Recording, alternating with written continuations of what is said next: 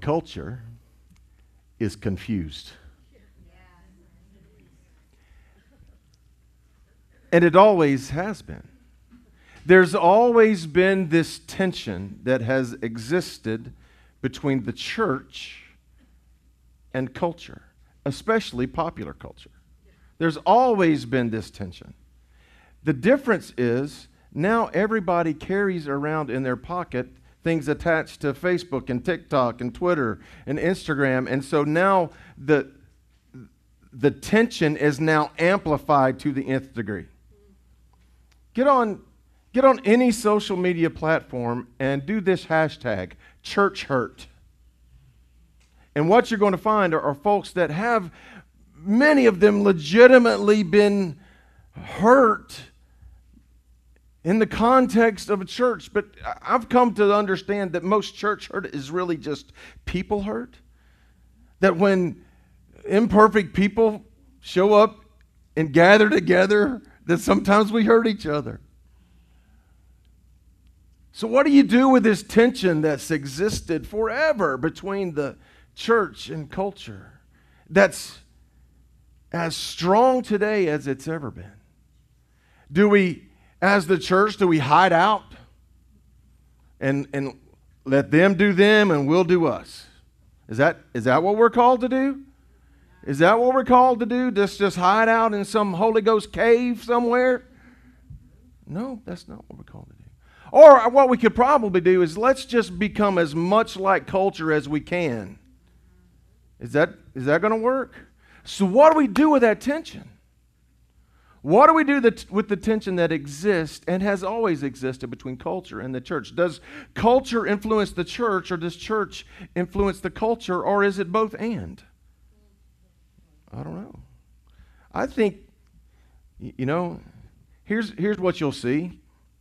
Just watch music. You'll see church music follow cultural music. We're usually about 6 or 8 years behind. It's true. I mean, I'm not being critical, but it's just true. It doesn't seem like that many years ago, Dwayne stood in front of a choir full of people in magenta robes, and that's how we started our service every. We don't do that anymore. Why? Because culture changes. So what do we do with that tension? What do we do with the idea that we are supposed to be salt and light in a broken world? And the words of Jesus, that when Jesus said, the kingdom of God suffers violence and the violent take it by force. What do we do with that tension? It's a legitimate question, isn't it? How are we, as the body of Christ, how are we supposed to do our job in a culture that is very confused? Our culture is confused about what it's for and what it's against because it's constantly changing. Our culture is confused about the role of the church. It's funny, culture doesn't want its influence but desires its benevolence.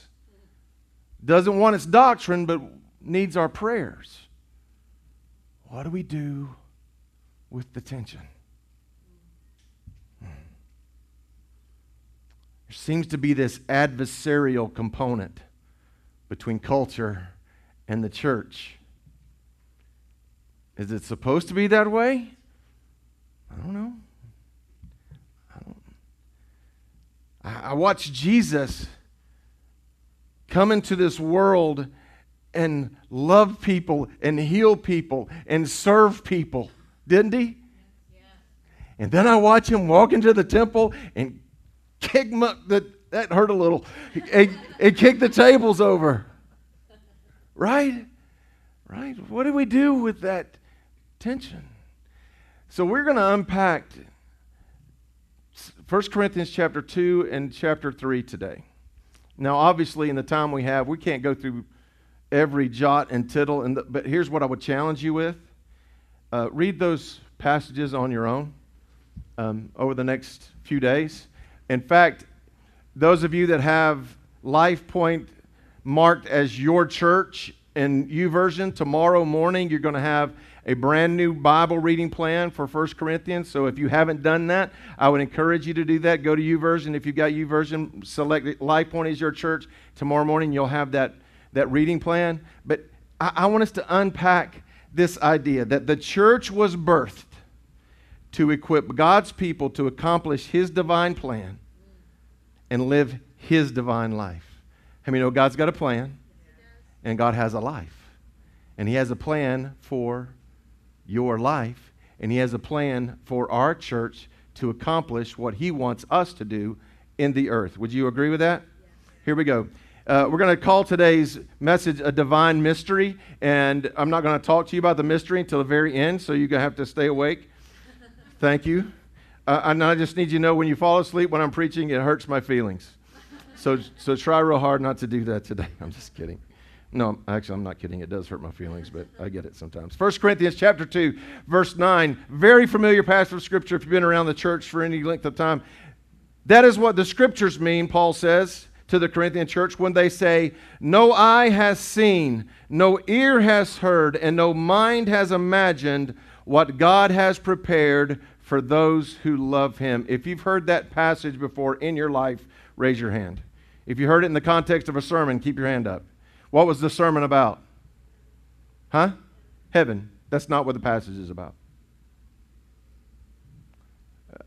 Paul, now listen, I do believe that God has prepared for us something that our eyes have never seen and ears have never heard, and something that would just blow away the imaginations of humanity in heaven, but that's not what he's talking about. What's he talking about? I'm glad you asked. We'll tell you later.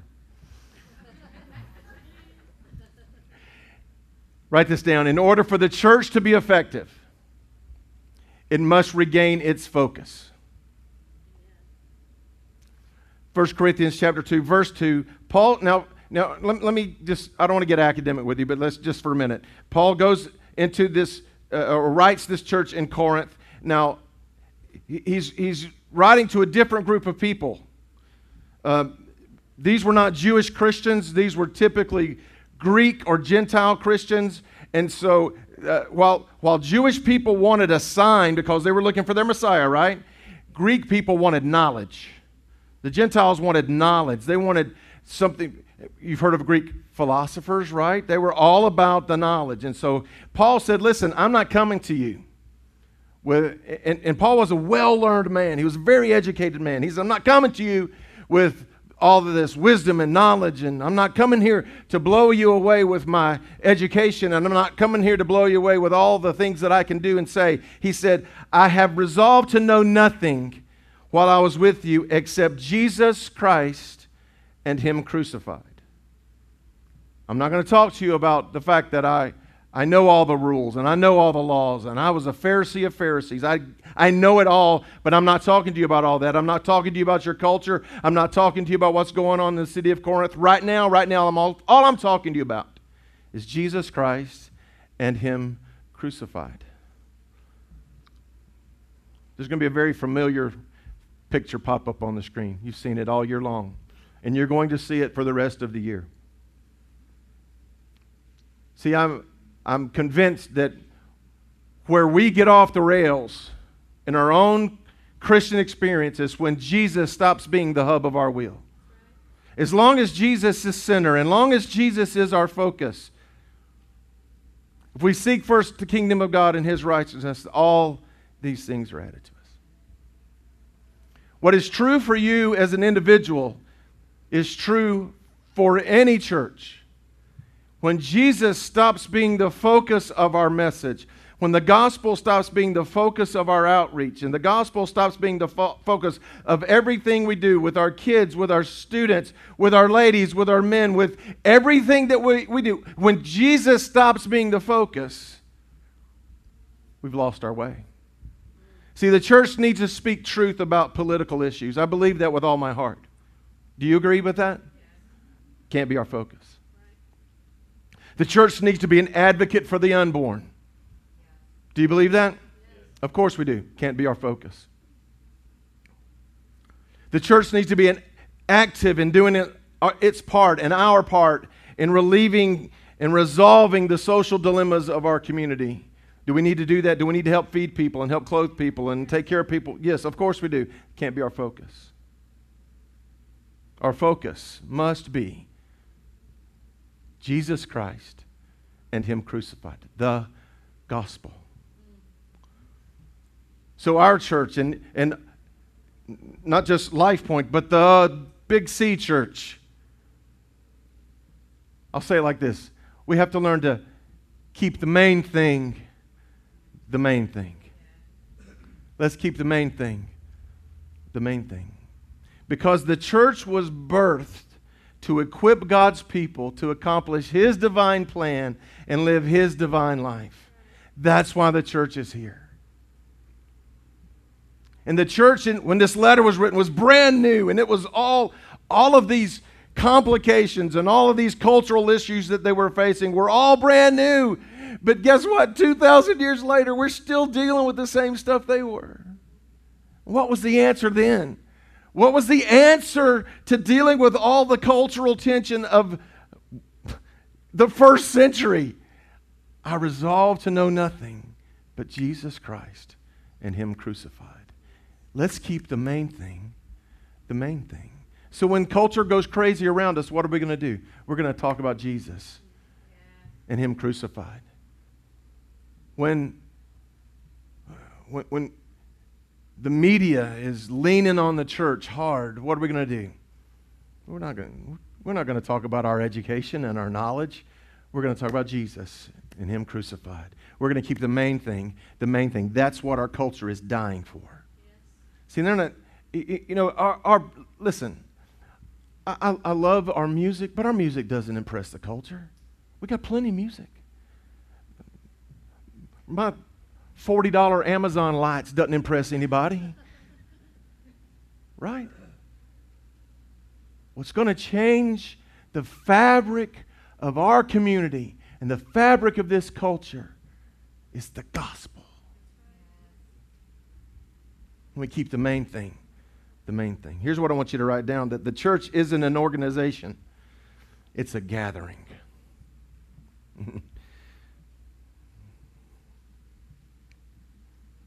It's a Greek word, it's ecclesia, and it literally means a called out gathering.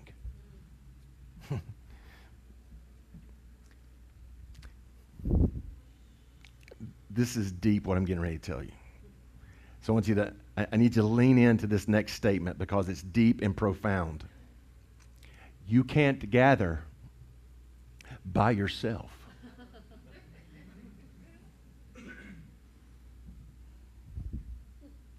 1 Corinthians 3 verse 16 says, don't you realize that all of you together, say together.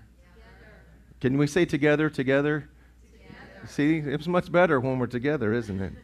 That all of you together are the temple of God, and the Spirit of God lives in you. God will destroy anyone who destroys His temple, for God's temple is holy, and you are that temple. So the church is a gathering. It's a people. It's not an organization, it's a people. This past Thursday night, I got a chance to go to the Braves game with some of the fellas.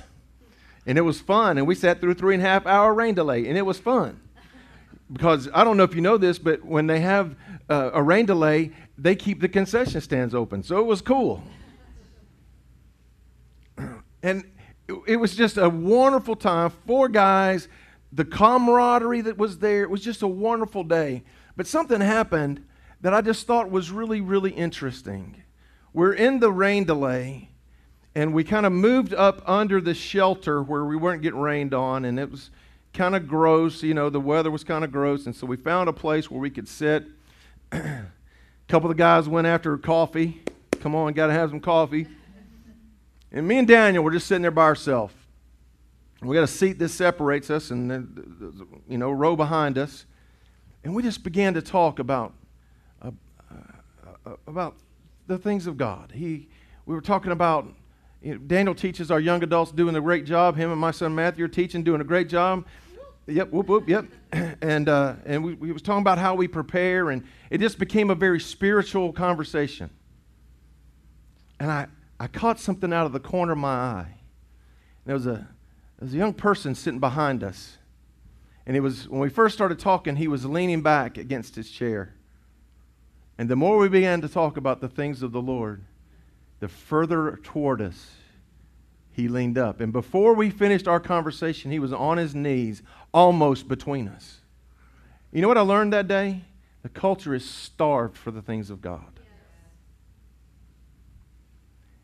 And what's going to answer them isn't our political programs. It isn't our statements of what we believe in. You know, here's the problem. Sometimes the church is more vocal about what we're against than what we're for. That's a problem.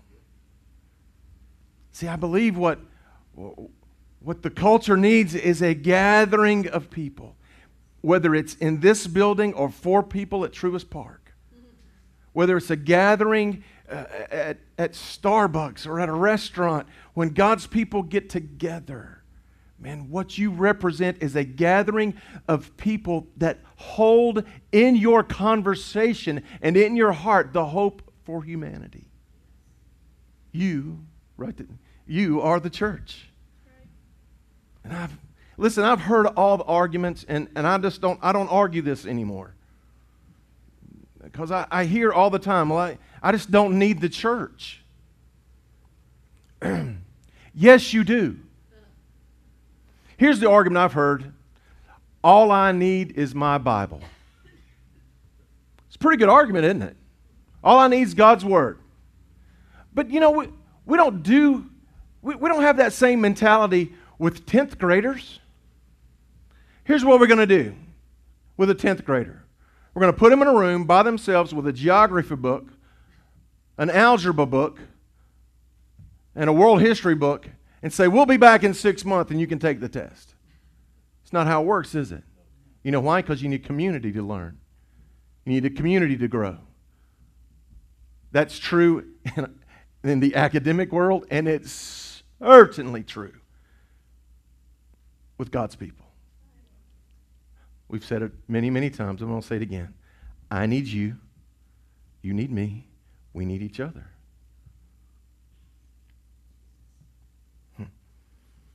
You are the church. And here's what God wants for His church. God wants His church to grow. Amen. Do you believe that? Now, are we talking about fannies in the seats? Yeah, yes, absolutely. Yes, I want to take as many people to heaven as we can. Okay, but that's not what Paul's talking about here. Listen to what he says. In 1 Corinthians 3, verses 1-3, Dear brothers and sisters, when I was with you, I couldn't talk to you as I would to spiritual people. He's very subtle, isn't he? I had to talk to you. I had to talk as though you belonged to this world, or as though you were infants in Christ. I had to feed you with milk, not with solid food, because you weren't ready for anything stronger. And you still aren't ready, for you're still controlled by your sinful nature. You are jealous of one another and quarrel with each other. Doesn't that prove you are controlled by your sinful nature? Aren't you living like people of the world? I think what Paul was telling them, you've let your culture influence you more than my words have influenced you. You're paying more attention to what's going on around you than you are growing and becoming mature believers. And you notice there's one thing that he pointed out. He's like, you're behaving like everybody around you. You're jealous of one another and you quarrel with each other. Here's the problem. How can we influence the culture if we don't do a better job of taking care of each other than any other place in the world?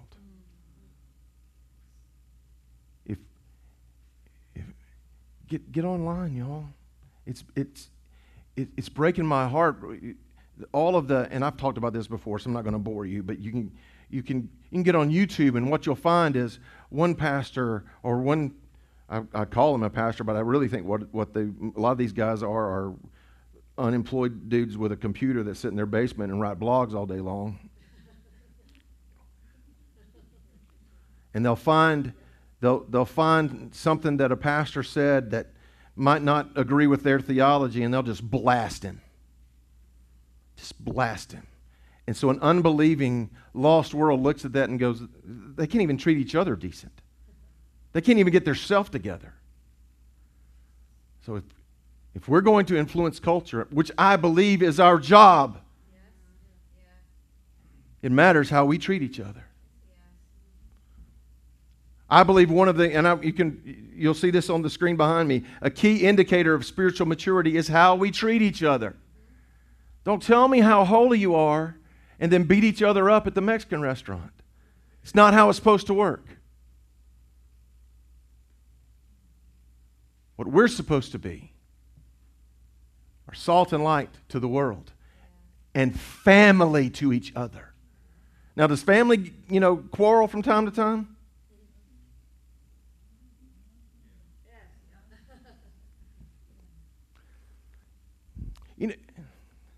I'm gonna get in trouble here. But does it get on anybody else's nerves? Maybe this is just me. Now listen, my children were not perfect and still aren't. But when we got Walmart and they misbehaved, we waited till we were not in Walmart anymore to take care of that business. And it usually sounded, when I get you home. See, I think what we ought to do is deal with our issues and grow up and be mature about our disagreements. But keep the main thing the main thing. Now, are there things that we might, are there doctrinal stances that might be different in this building than there are a building down the street? Maybe. But you know what I've learned? I've got enough pastor friends in many different denominations that I've learned this, that we agree on much more than we disagree on. So let's do this. Let's keep the main thing the main thing. Let's preach Jesus and Him crucified. Write this down. The temple, your temple, my temple, this temple must have a foundation. For no one can lay any foundation other than the one we already have, Jesus Christ. So I want to say it like this. If your church experience is built on anything but Jesus, you'll leave disappointed. I have a good friend who pastors not too terribly far from here, who for years worked for one of the largest churches in North Georgia. And he told me a story one time. We were having lunch, and he told me a story. He said, do you know, people would walk into our building with their children ready to go to church and find out our pastor wasn't preaching, turn around, get in their car, and go home. Because their church experience was built on a personality. Now, you may come here and find out Dwayne's not preaching, that Mikey or Matthew's preaching. And maybe that disappoints you. Or maybe you come in here and find out that I am preaching and that disappoints you. How many know it's not about who's standing here? It's not about who's singing the song. It's not about who's preaching the message. It's about Christ and Him crucified. And that must be our main thing. And if you're coming to church for anything else, if you're coming to church because maybe they sing my song, or I like the person that's standing on stage, whether that's here or anywhere else, eventually you're going to be disappointed.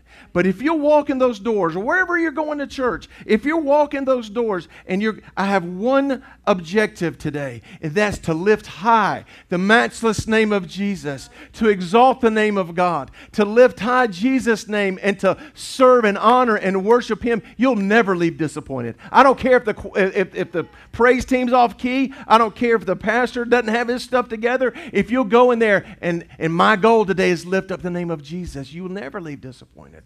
Because when we lift Him up, He fills the room, y'all. Because, oh, by the way, He was here before you were. Oh. See, it's not. We get so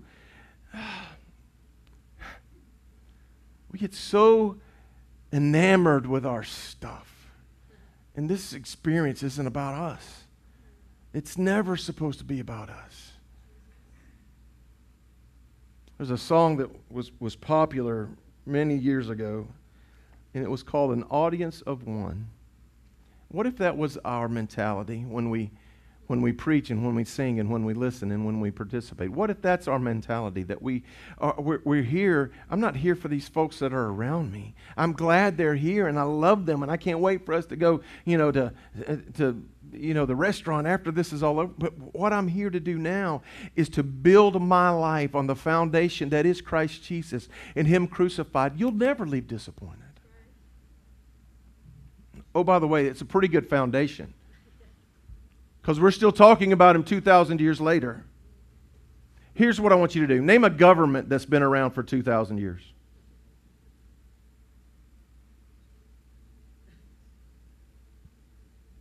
Name a company that's been around for 2,000 years. See? The church was birthed to equip God's people to accomplish His divine plan and live in His divine life. And part of this is a divine mystery. Would you like to hear about the mystery? Let's go back to our passage at the very beginning. 1 Corinthians chapter 2, verse 9, but I'm going to read the 10th verse this time too.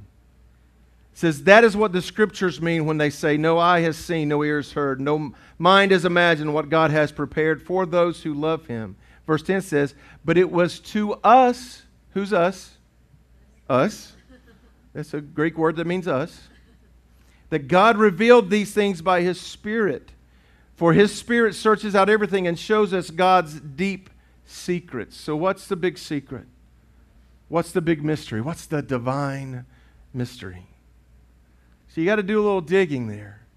See, Paul's not using his words there. If you look at it in your, if you're reading along in your Bible, there's probably quotation marks, and it's because he's paraphrasing Isaiah 64, verse 4. Isaiah 64, verse 4 says, no eye has seen, no ears heard, no minds imagined.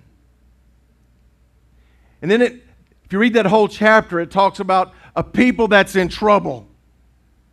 Isaiah says, our righteousness in Isaiah 64 is like a filthy rag. They were in trouble. Their temple was destroyed. They didn't have a temple. It was gone. And I'm paraphrasing that passage, but this group of people, the children of Israel said, we know, God, that you love us, but we're in trouble. And that chapter starts with a plea. It says, oh, that you would burst from the heavens and come down. Oh, that you would burst from the heavens and come down. We're in trouble. Our temple is gone. We can't live this life on our own. Oh, that you would burst down from heaven and come here. And then 700 years later, that's exactly what God did. He left heaven and showed up on earth as a baby in a manger. And He built a brand new temple. Who's the temple? You are. And that's the mystery. How could God answer the prayer, which is now 2,700 years old? God, we're broken. We don't have a temple. Our righteousness is wrong and bad, and we can't measure up, and we need your help. We know you love us, but we're in trouble. What's the answer? The mystery is that God never intended to live in a building. He lives in a people, and that's you, and it's me. The mystery today is that the world is looking for their answer in an organization, and they'll never find it there. But they'll find it. You'll find it. I'll find it. Because God is alive and well on the earth in the body of Christ. Here's the mystery. You can write this down. What is that thing that God has prepared for those that love Him. God has prepared for you, listen to this, abundant life, freedom. Anybody been set free by the power of the blood of the cross? Abundant life, freedom, joy, and fellowship through the power of the gospel. That's the mystery. The mystery is you'll find everything you need to live this life, to live eternally and abundantly. You'll find freedom. You'll find joy. You'll find peace. You'll find Jehovah Shalom, the God of peace. Not in an organization, not in a building, but when you're connected to the body of Christ through the power of the gospel. So how do we resolve that tension we talked about? How do we resolve it? If there's ever been a time when our world needs truth, it's today. So how do we resolve the tension? We speak truth, we live truth, and we love truth in the person of Jesus Christ and His gospel. Is everybody gonna? No, everybody's not gonna like it. Listen, I have a character flaw. I have many character flaws, but one of them is I want everybody to like me. Is there anybody I mean, there's some of y'all like, I don't care who likes me. But anybody like me, you just want everybody to like you. Oh, okay, three of us. Yeah, me and you. I want everybody to like me. And you know what I've learned? Everybody doesn't like you. Especially when you stand for something. Everybody's not going to like you. Everybody's not going to like us. Everybody's not going to like the church. Everybody doesn't like the gospel. So we have a choice to make. We can either stand for truth. Now listen, I don't really have time for this, but I feel compelled to say this. We can stand for truth and be kind. You with me? We can stand for truth and be kind. See, I think some people believe that because I stand for truth, it means I got to, I need a megaphone and I need a sign and I need to trump all the, no. Now listen, there's some major issues facing the church and facing our culture today that I believe the church needs to stand for. Okay? I think we can do it in a way that glorifies God. Stand for truth. You don't have to apologize when it's truth.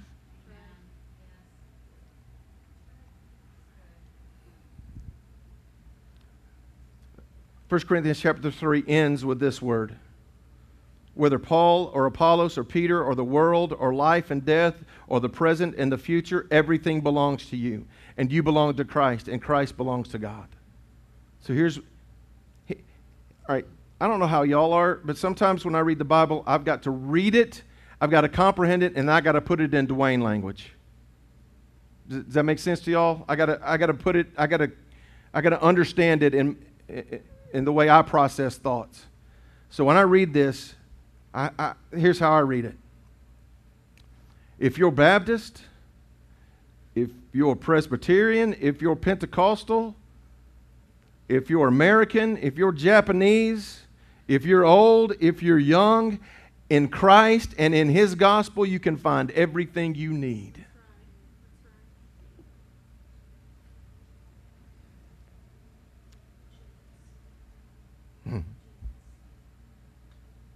Amen. Amen.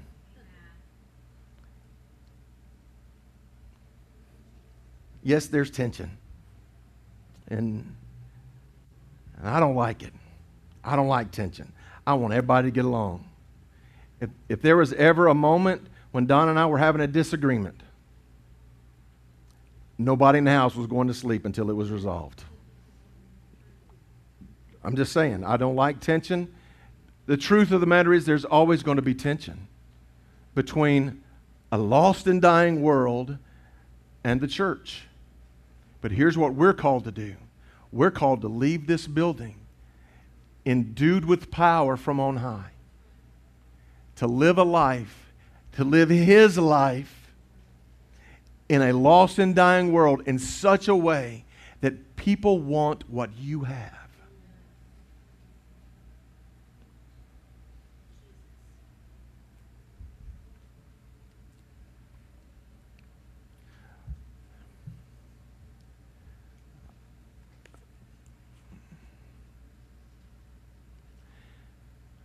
I guess the way I want to finish our time together here today, the only way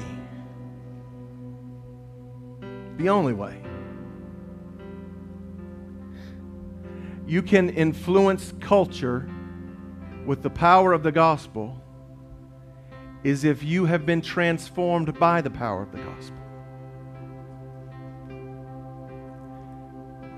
You know, I used to think that a statement like that meant, okay, there was a moment when I knelt beside my bed or I knelt at an altar and surrendered my life to Christ and He changed it all.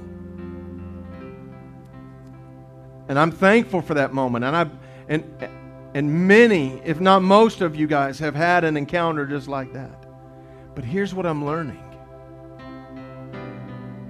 That the gospel transforms my life every day. And as long as I'm in pursuit of Christ, as long as I keep the main thing, then He's continually working on me and changing me. Paul said that we work out our salvation in fear and trembling.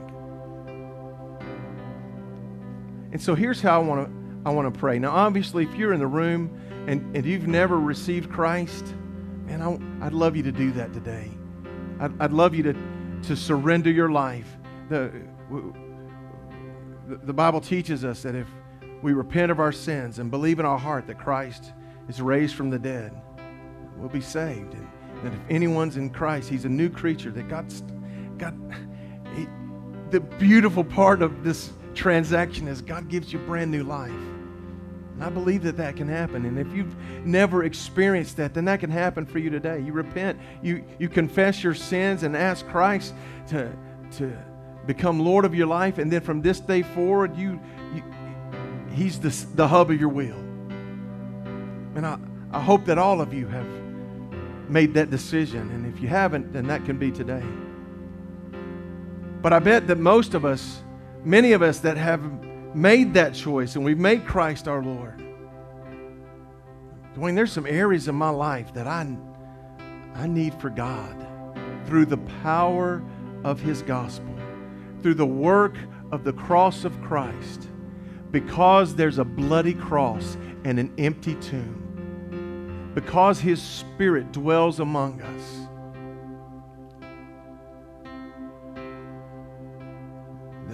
That thing you're struggling with,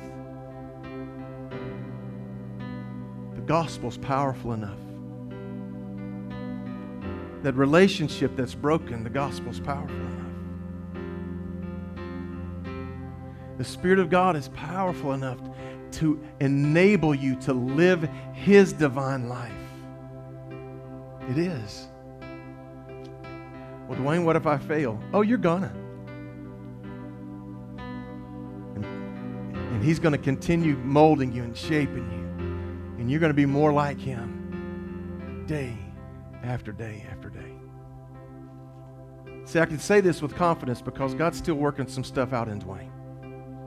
There's still some actions and some attitudes that don't look like Jesus. And so I think I'd like for us to end this service as the church, as the called out ones, as the gathering, as the people of God, for us to pray together and for each other. See, because just like you're working out some stuff, that person sitting in front of you, behind you, beside you, they're working out some stuff too. You may live in their house with them and you don't know it, but they're working some stuff out too. And so if the goal of us gathering together is for us to live out God's purpose on the earth and to live His divine life, then God has to continually mold us and make us and shape us into His image. And you and I all need that. And it's only available. It's only possible. The work of the Holy Spirit and the power of the gospel. So I'm going to pray for all of us. But I would challenge you to pray. Lord, what is it in me that needs to change? What attitude is it? What action is it? What thing it is left unsurrendered in my life? What is it? That's a dangerous prayer, y'all. You ask God to start revealing stuff to you, and He will. What relationship do I need to fix? What habit do I need to leave at the cross?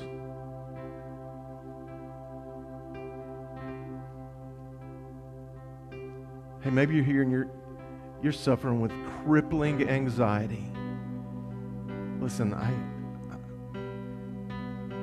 I know how that feels. And I want you to hear me. The gospel's bigger than that. The power of the cross and the power of the Spirit of God is bigger than that. And you can leave that at the foot of the cross, and Jesus will walk through that with you. So here's what I'd like you to do. I'd like you to stand across this room, and we're going to pray together. But as I pray, I want you to pray. I want you to pray that God would change you and mold you and make you and reveal whatever's in your life that doesn't belong. And then I want you to pray for somebody that's around you. Maybe you don't even know their name. But man, I believe if you would just call on the name of the Lord and the power of the Holy Spirit, God do a work in your life and in mine. Let's pray together. Father, in Jesus' name, before we ask anything of you, we thank you for the cross of Christ and an empty tomb.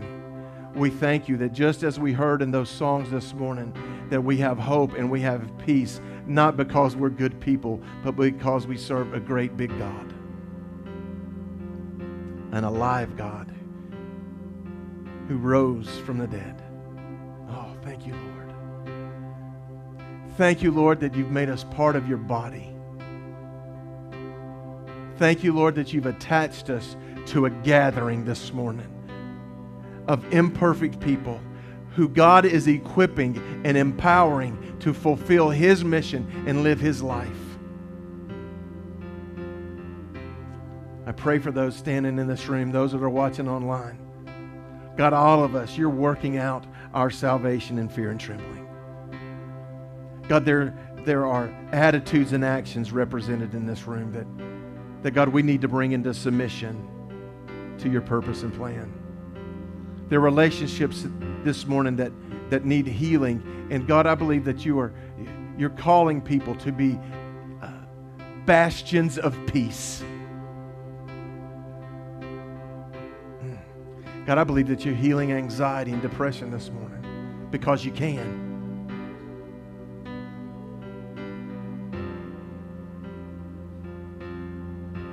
God, thank you that in you we have everything we need. There's nothing that I need that you don't possess. So God, we worship you and thank you for your goodness, your grace, your mercy. Pry our fingers from the earthly. Let us love your glory. In Jesus' name. I want Donna to sing that chorus. Just pry our fingers from the earthly. Let's make this a prayer today. Let us love your glory. Everything is ours. Everything is ours in you. Pry our fingers from the earthly. Let us love your glory. Everything is ours. Everything is ours in you. Pry our fingers from the earthly. Yes, God. Oh, let us love your glory. Everything is ours. Everything is ours in you. I want the last thing that you do in this service to be offering God an incredible ovation of worship and praise because He's worthy, because He's good, He's able. Amen. Amen. Amen. God bless y'all.